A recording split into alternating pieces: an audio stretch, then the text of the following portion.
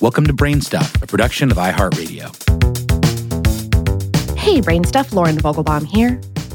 When it comes to great American feuds, there's Hamilton and Burr, Hatfield and McCoy, and, of course, Cardi and Nikki, which my coworkers assure me is a funny joke.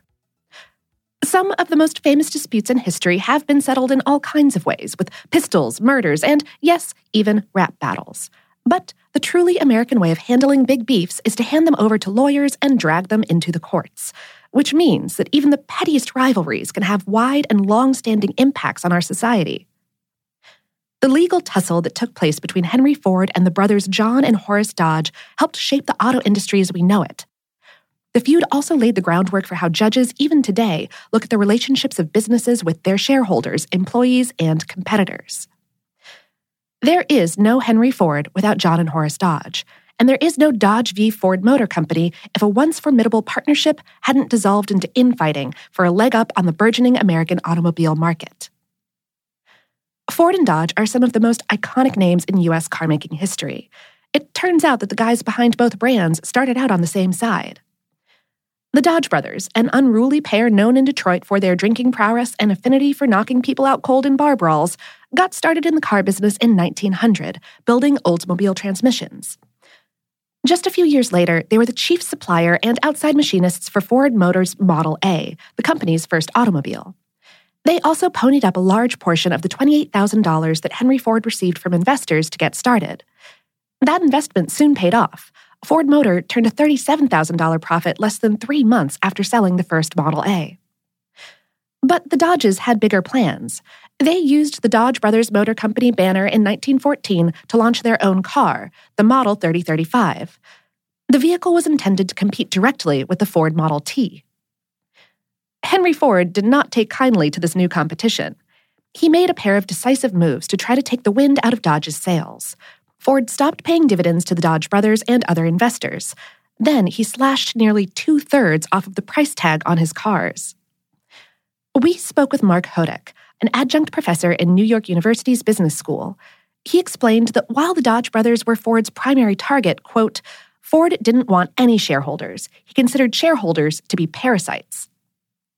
The Dodges promptly sued Ford, claiming that he had priced his cars too low, thereby cheating shareholders of potential income. By the way, their suit was filed the day after Henry's son's wedding, and the Dodge brothers were guests at the reception.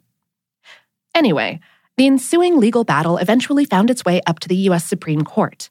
The case is often described as a win for the Dodges, but Hodak and some legal experts say that that's only half of the story. The court ordered Ford to pay a dividend to the Dodge brothers and other shareholders. In doing so, it rejected Ford's claim that he wanted to keep that money in order to reinvest it to bolster the company's production and boost workers' wages. The decision is often cited for the legal theory of shareholder supremacy, or that businesses should maximize profits for the benefit of shareholders. Judge Russell Ostrander wrote for the court, "A business corporation is organized and carried on primarily for the profit of the stockholders. The powers of the directors are to be employed for that end." But the court also acknowledged another important legal theory, commonly referred to as the business judgment rule. That principle assumes that corporate directors generally act in the best interests of the company and have wide leeway to do so, as long as their moves are reasonable. The court cited this when it resolved another segment of the case. It rejected the Dodge's attempt to block Ford from expanding his factory. Ostrander wrote, "The judges are not business experts. It is recognized that plans must often be made for a long future, for expected competition, for a continuing as well as an immediately profitable venture. The experience of the Ford Motor Company is evidence of capable management of its affairs." Ford may have had that part of the decision in mind when he made his next move against the Dodges. After the court ruling, Ford announced he was selling the company to his son. He also planted a rumor that he might start a new car business. All of this drove down the value of the shares in Ford Motor Company. That was enough to spook the Dodges and other investors, who sold their shares back to the Ford family. Exactly what Ford had wanted in the first place.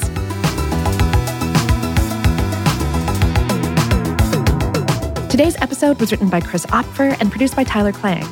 Brain Stuff is a production of iHeartRadio's How Stuff Works. For more on this and lots of other topics involving the sick burns of history, visit our home planet, howstuffworks.com. And for more podcasts from iHeartRadio, visit the iHeartRadio app, Apple Podcasts, or wherever you listen to your favorite shows.